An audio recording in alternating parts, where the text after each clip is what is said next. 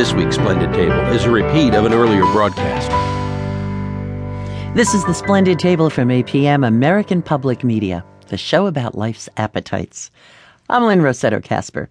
The Splendid Table is supported by Just Bare Chicken.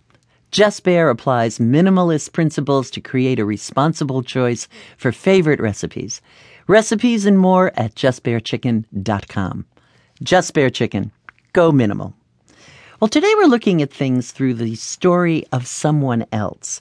For instance, when a journalist has been living a story since childhood and then digs into it as a professional, you get a kind of depth and understanding that keeps you reading page to page. Now, in this case, the child is Paul Greenberg. He fished the ponds of his mother's rented cottages in Connecticut, and as the fish ran out, he followed them to the river and then to the shore of the Atlantic. And eventually he followed the fish to the deepest seas. Well, that's how his book on what's happening to our last wild food came to be. Paul Greenberg has written 4 Fish, the future of the last wild food. Paul, welcome. Thanks for having me, Lynne. So, Paul, 4 fish. Which 4 and why only 4?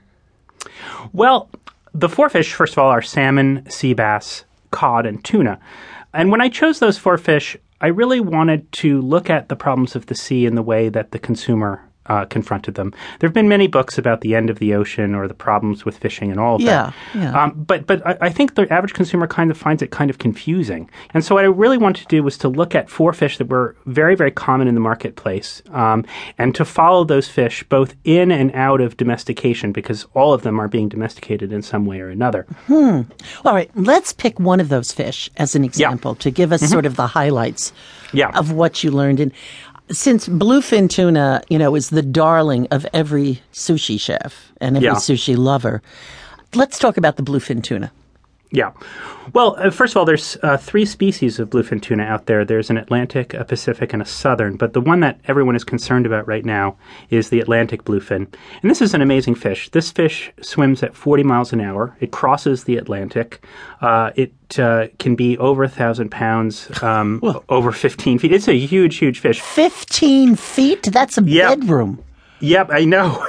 And another interesting fact about them is that they're warm-blooded. I think a lot of people think of fish as these sort of, the expression cold fish. Yeah, but exactly. This is in fact a warm fish. And in certain cases, when you bring them out of the water, when you put your hand on their flank, you can actually feel the warmth coming off their body. Oh. So it's an incredible fish. And for those of us who've seen them and held them, they really feel much more like wildlife than food. And, once upon a time, bluefin